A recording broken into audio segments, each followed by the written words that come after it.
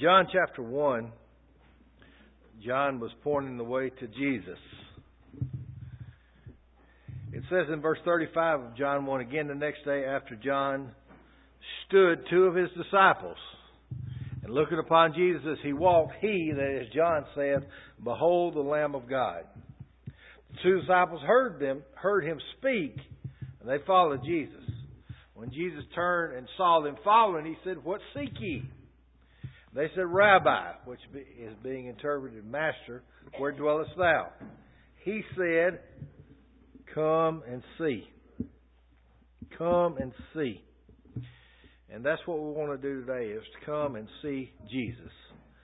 Last Sunday morning when we got together and I was preaching, we talked about from John chapter 2, coming to see the Jesus who has the power to transform. Today what we want to do is look at the Jesus who has power over distance. That's the Jesus we want to come and see. Antoine has already read to us from John chapter 4, beginning in verse 43 down through verse 54, which tells a story of the healing of the nobleman's son. If you go back up into John 4, you'll see that the Samaritan woman was who Jesus was talking to in John 4. The way that chapter started out in John 4 was you had Jesus going through Samaria, and the text said he must needs have gone through Samaria, verse 4. Now, most of the Jews must needs not go through Samaria.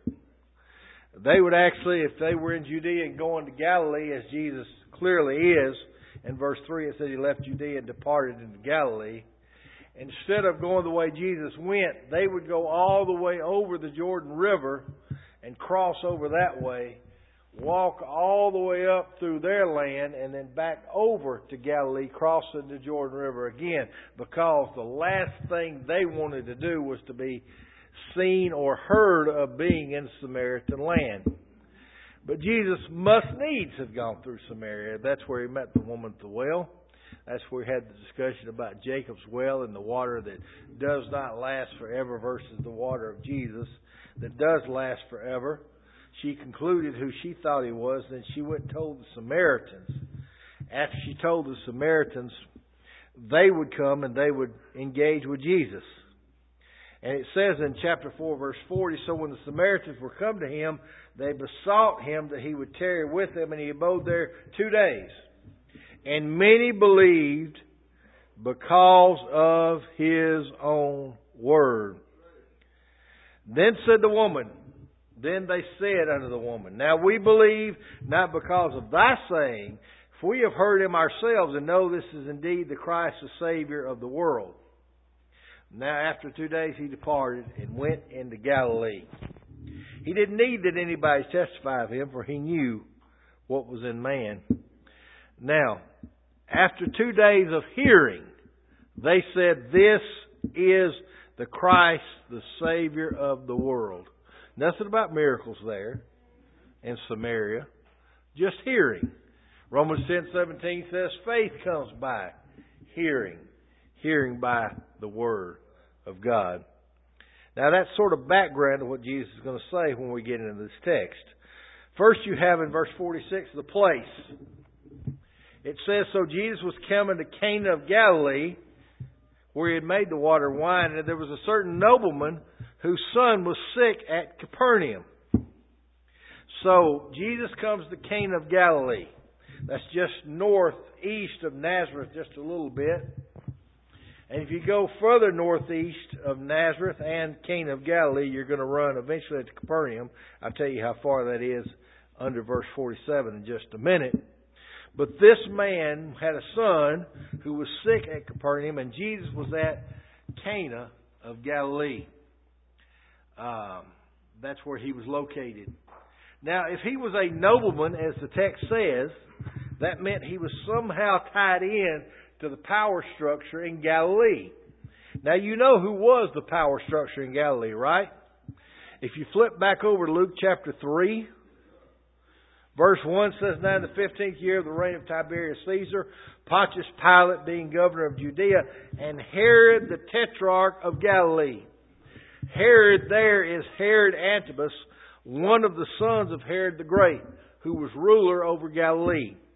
Now, little known fact, I bet you didn't know this. Herod and Jesus were not best friends. Y'all didn't know that, did you? I knew I'd sneak that in on you. So this was a man who was under the rulership of Herod. And you know, some of the things that caused a little bit of division between Jesus and Herod. He had been married eventually to his brother Philip's wife named Herodias. Luke 3:19 tells us that. And then he put Jesus' cousin, John, into prison because of that. And then you remember in Matthew 14 and verse 10, we find out that after some manipulation and some desire to have John's head carried on a charger, which had nothing to do with Apple or iPhones or any of the rest of those chargers, but a plate, basically, a silver plate, silver tray, that he actually had John beheaded because Herodias did not like what John had said. Jesus would say in Luke 13, when the Pharisees warned him, verse 31, they said, "Oh, Jesus, you need to be careful. You know, Herod Antipas, he's up here hanging out, and he wants to kill you." He knew about how much the Pharisees were concerned about his life. So he says in verse 32, "You go tell that fox." Said that about the ruler of his day. Go tell that fox. That's interesting to me. It's interesting that there was this division between Jesus and Herod Antipas, and this nobleman of Galilee decides to come and overcome all of that so that he can get what he wants from Jesus, which is the healing of his son. He was a nobleman. That meant he had high position. He had money. He had access to the best doctors of his day, the best hospitals, if such existed. He even probably had the best insurance of his day. Because nobody can live without insurance. We know that. But guess what he didn't have? He didn't have his son disease free. So he went to Jesus. Now, Capernaum is located on the eastern shore of the Sea of Galilee. The name means comfort. So in verse 47, you see the plea. We've looked at the place, now the plea. When he heard that Jesus was come out of Judea into Galilee, he went unto him and besought him that he would come down and heal his son, for he was at the point of death. He travels a distance of 16.5 miles to go to see Jesus, to make his plea. And his plea is he wants Jesus to heal his son because he says his son is at the point of death. Meaning, this is it. The family has been called in. This son is about to die. Now, this is not like an 88-year-old man with a DNR about to die. This is this guy's son about to die. So he's upset. And he comes all the way traveling to Jesus and asks for Jesus to do what? That he would come down. Now, I pointed out to you it was north, but the Sea of Galilee was so far below sea level, it was actually a downward slope to get there. But he asked that Jesus would come down and heal his son because he's at the point of death. That's his plea. But here's the problem. Look at what Jesus says. Jesus said, "Except ye see signs and wonders, you will not believe." Now, he'd just been in Samaria, and Samaritans had come to faith on him based on his word. But he thinks of this man not more like the Samaritans, but more like the Jews. For the Jews, 1 Corinthians 1 and verse 22 says, the Jews seek a sign. The Greeks are the ones who would seek after wisdom. But the Jews sought a sign. That was a common characteristic of them.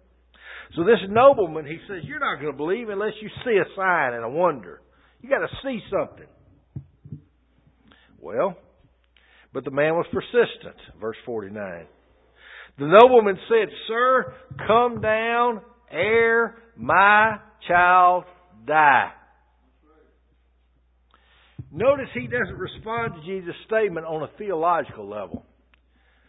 Jesus said, except you believe, see the signs and wonders, you won't believe. He didn't say, well, you've got to understand the importance of signs and wonders. Why, back in chapter 3 of this same book, Jesus, Nicodemus came to you by night, and he said, no man can do the works you do it except God be with you. So if you were complimentary of Nicodemus, why are you so down on me? He doesn't say that, does he? He doesn't respond theologically. He responds on an emotional level. Because he has a problem that is emotional. It's close to him. Come and heal my son before he's dead. So what does Jesus say in response to that? He gives a promise. Isn't it great to have a promise from Jesus? Here's one who is God, and we know God cannot lie, to give us a promise. You know, not everybody's promise is worth what the promise of God is. Some people will lie to you. Some people will lie to you on purpose. They may be trying to con you out of some money. Some people will lie to you. They don't even mean to lie to you. They think what they're telling you is true. But it turns out that it's not true. Other people just think they know what they're telling you is true. And it turns out not to be true. Especially in a medical situation. Somebody comes in and they're going to get checked out and everything looks great. Blood work's great. EKG's great. Everything's great. Well, are you sure my father's not going to die? There's nothing wrong with him. What could he die of? Oh, he could die of it being his time. You don't always know, do you? You may think you know, but you don't always know. So this promise that he gives him, he gives it to him, we're going to find out in just a minute, at a certain time of the day. And the man made note of the time of the day that he got the promise. He says, Go thy way, thy son liveth. The man believed the word that Jesus spoke to him, and he went his way. Notice the man believed the word.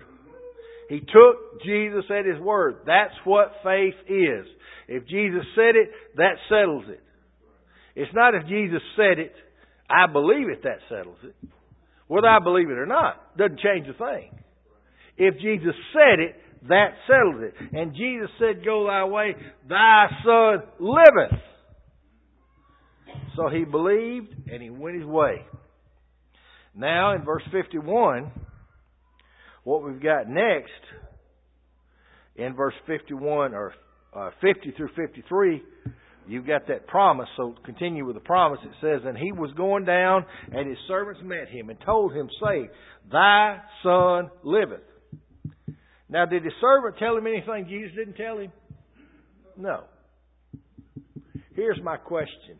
Did he believe the servant more than he believed Jesus? Think about the context now. He's with Jesus. Come down before my son's dead. Indicating he thinks that Jesus, unless he comes down, can't heal him. Jesus says, Your son liveth. Go thy way. Go home. He's alive. He goes home. Now the servant meets him and says, Thy son liveth. Let me ask you a question. Who would you have believed more?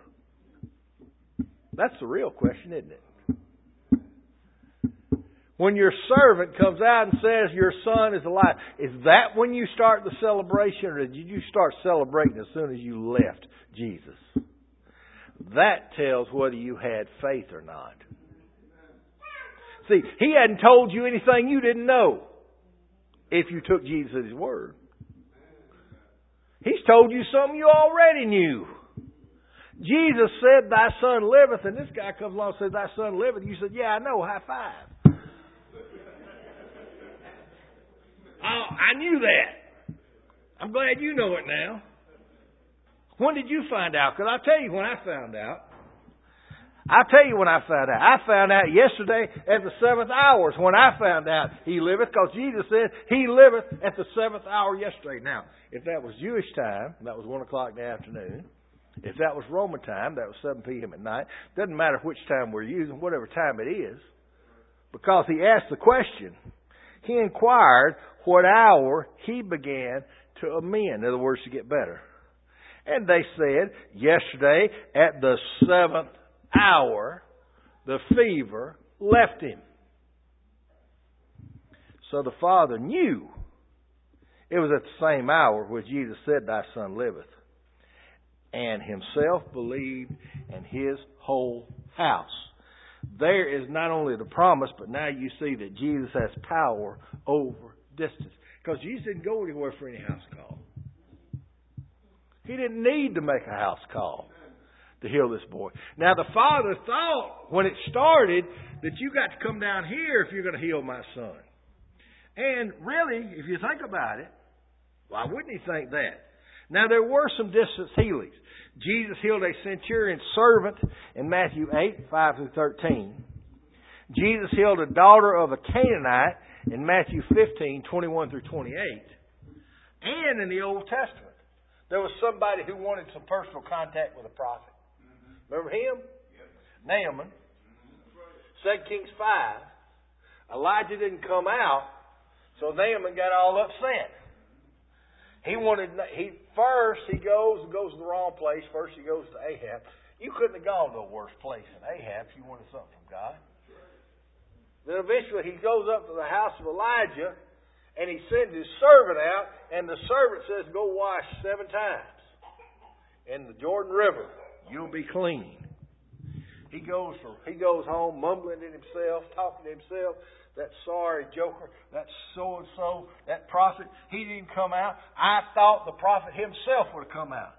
He would have pronounced something over me, threw his jacket at me like Benny Hinn, and then it would have cleansed the leper. But that fool wants me to go down and wash in the Jordan River. Why would I wash in dirty water? I can go up to Abner and Pharpar, back in Syria. That's some clean water. They got springs up there, you know. That's where Walmart gets their water. Why would I go there? This dirty Jordan River, I already got leprosy. What else am I going to catch? And his little maiden came and said, hey, if the prophet had told you through his servant to do some great thing, like go down to the bottom of the Great Pyramid with your nose and run a peanut all the way to the top and you'll be cleansed, you'd have already been doing it. But instead, he gave you something simple and you won't object to it. So Naaman said, well, I guess I'll just go do it. And he does it. And the 7th time he came up with his skin as white as a baby. Just like it was before. As far as I know, those are the distance healing miracles in the Bible. Now, I will admit, I didn't spend about 45 minutes trying to come up with them last night. But maybe you can come up with something else. But those are the ones I know about. At least this, even if you come up with number 4, that's rare, right? But guess what? Jesus deals in the rare. If miracles weren't rare, they wouldn't be called miracles. They'd be called regulars. Right? Jesus has power and demonstrated power here over distance. Do you believe Jesus still has power over distance? You know, there's a problem that separates man and God. Isaiah 59, 1 and 2 says, the Lord's hand is not short that he cannot save, nor his ear heavy that he cannot hear. But your sins and your iniquities have separated between you and your God. There is a separation between man and God because of sin. That's not the only separation, though. You know there's separation between man and man. Turn with me to Ephesians chapter 2. Verse 11. Wherefore remember that in times past Gentiles in the flesh who are called uncircumcision by that which is called circumcision in the flesh made by hands. Jew and Gentile were separated one from another. Jesus said when he came, he was coming to set mother-in-law and daughter-in-law against each other. Everybody knows he had to do that. That was already there. There was separation. We got the generation gap. We don't hear as much about it as we heard in the 60s. Because it's assumed now, I guess. But there's gaps. Everybody is separated. And as we enter into this social media age we're in, everybody has got more friends, but more separated than they've ever been before from everybody else on earth. Am I right? They got 1,014 friends. But they can't remember the name of the one that put that cute dog up there because they don't really know who they are. And they spent 30 minutes looking because they wanted to put that dog up there themselves. Lots of friends, but separated more than ever before. Jesus can bridge all those gaps. Look with me in Ephesians chapter 2 at the gap that He bridged just between Jew and Gentile. Here are some folks that you would have thought never would have got along with each other. Verse 12, what we were. At that time you were without Christ, number one. Number two, aliens from the commonwealth of Israel. Number three, strangers from the covenant of promise. Number four, having no hope. Number five, without God in the world. That's pretty bad. You don't have Christ. You don't have God. You're a stranger. You're not a citizen of any kingdom. And you have no hope. That's what the man thought with his son. He thought his son had no hope, right? Other than Jesus. So that's what we were. But what are we now? Verse 13. But now in Christ Jesus, you who were sometimes afar off are made nigh. Now we're getting somewhere. Nigh means what? Close. Now we're getting close to God. How are we getting close to God? By the blood of Christ. What did He do to bring us together? Or 14 of the first half of 15 tell us that. For here's our peace, who has made both one and broken down the middle wall of partition between us, having abolished in His flesh the enmity, even the law of commandments contained in ordinances. You know what He did to bring us together? He broke down the wall. There was a wall that separated Jew from Gentile, and He just broke it down. And then He went on and abolished it. First He broke it down, then He made it illegal to put it back up. He abolished that wall. What was that wall? Well, in Acts 10, you remember when Peter was there and Cornelius was ready to send for him? Peter was there at the house of somebody called Simon the Tanner. And he was up on the roof, and it got to be around lunchtime, and began to get hungry, and he decided to take his siesta. And he's napping. And as he's napping, he's dreaming. As he's dreaming about things that you shouldn't dream of. Because they was off limits. He was dreaming, and he said, Woodies, Bonos, Sunnies. That's what he was dreaming. He didn't smell no Texas barbecue. This was all pork. And he was dreaming, he said, catfish. Because that was off limits too. Shrimp. Everything that was off limits, that's what he was dreaming about. And who was fixing it but God Himself? Putting it down in a sheet. Basically saying, here's your picnic lunch. And he says, I can't eat that. Not so is good. Lord is good, but when you put them in the same sentence, it's not good. He says, not so, Lord. For I have never eaten anything common or unclean. That's why in Acts 23, later on, he can say, I've lived in all good conscience before God to this day. I've never done that. Now, how many other Jews could say that? I don't know how many. But I know this. I know about Jews living today. And the Jews I know can't say that.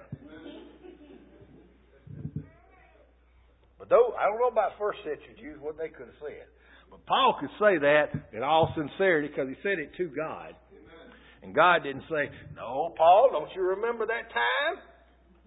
That's true. He had to come back a second time, and then a third time, and he woke up. And he said, I wonder what in the world that was about. Weirdest dream I ever had. I don't even remember eating any fried stuff before I went for my nap or anything. And knock on the door. I'm from Cornelius' house. Come and see him. He wants to talk to you about something. Gentile? I guess I'll go. And he goes. And when he gets there, he begins to talk to Cornelius. And as he begins to talk, the Holy Spirit falls on Cornelius just as he had Peter at the beginning back in Acts 2. And he said then, of a truth, I perceive that God is no respecter of persons. He has broke down the wall. He broke down the wall.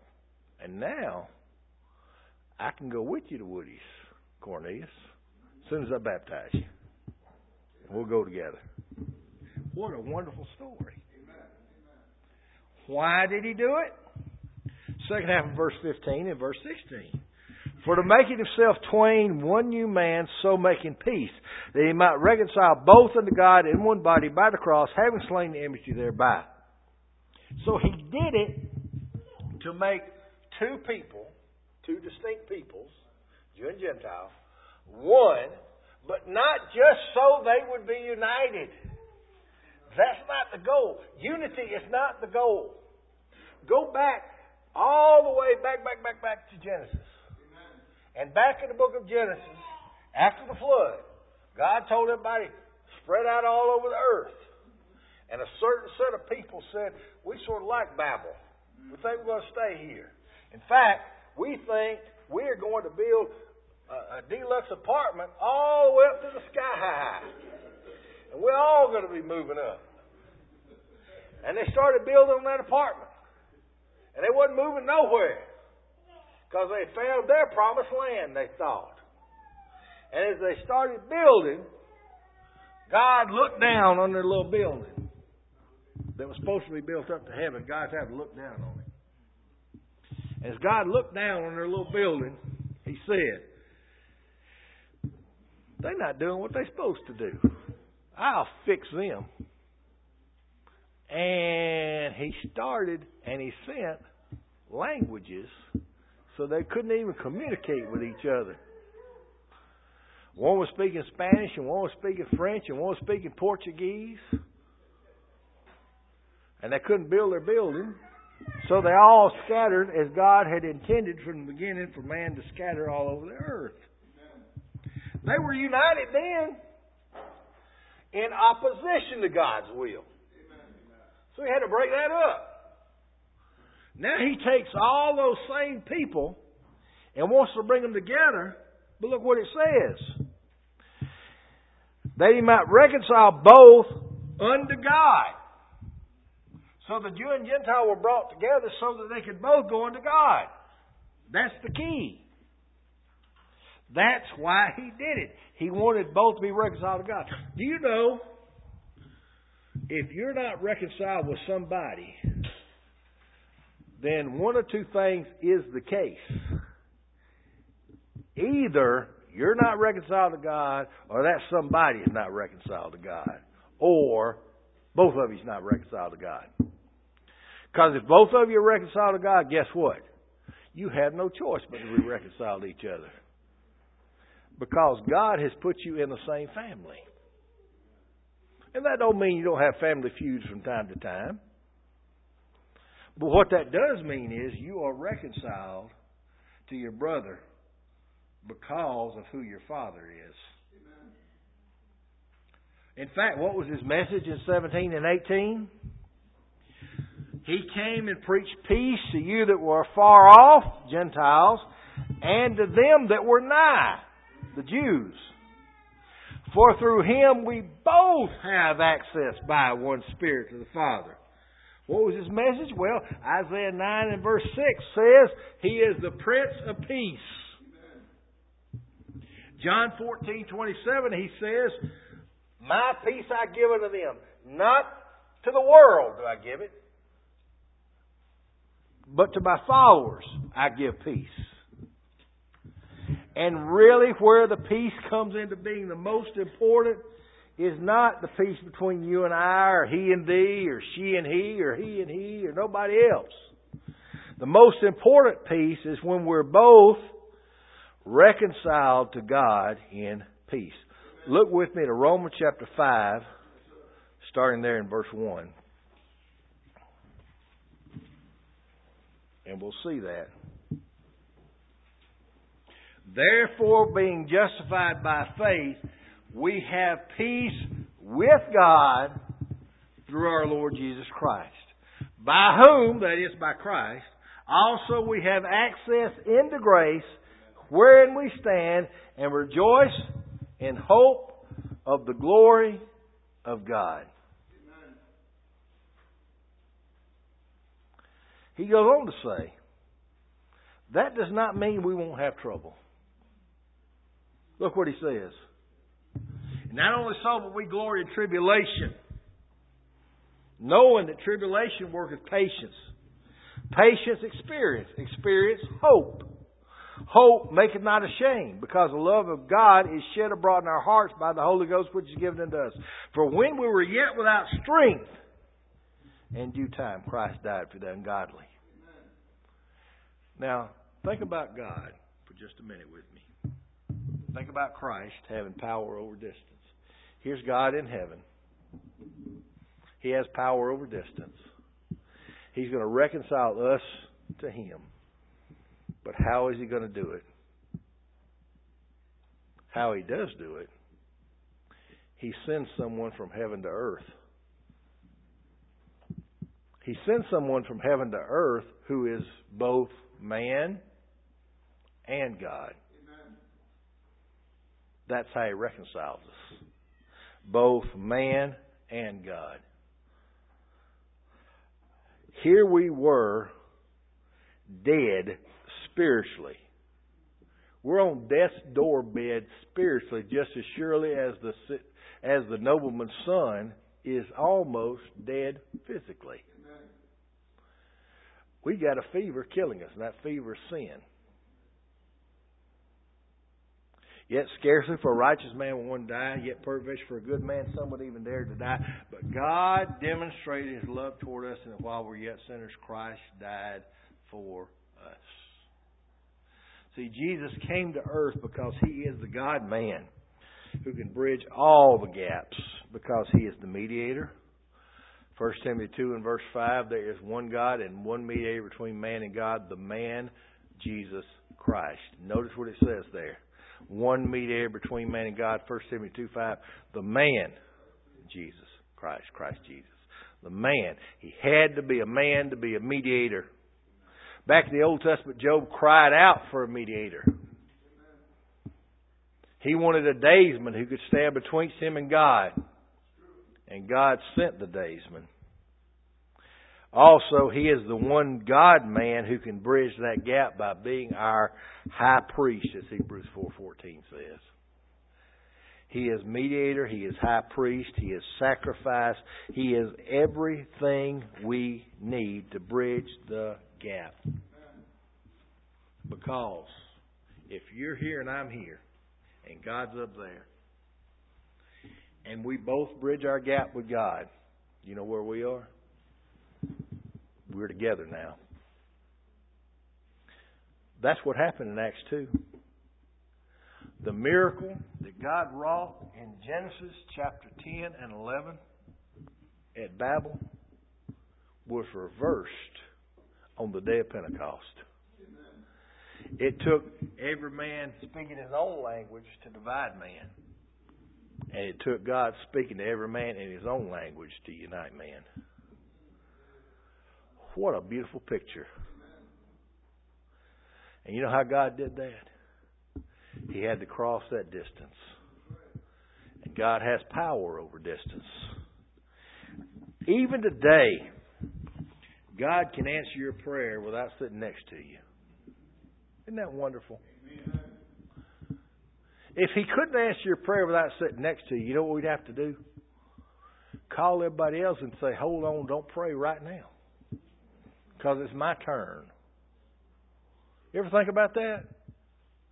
If God had to be next to somebody to answer their prayer, then nobody could pray at the same time anybody else was praying. But He doesn't, because He has power over distance. Just as we looked at last time, He has power to transform. He has power over distance. We'll continue on with this study over the next year, 6 months or so, or however long it takes. If you're here and never obeyed the gospel of Christ, you can do so by hearing God's Word, believing it, repenting of your sins, confessing Christ, being baptized for the remission of sins. And if you've done that and gone back to the world, remember that He sent His only begotten Son to earth for you. And you can return to Him. Because we stand as we sing. I wonder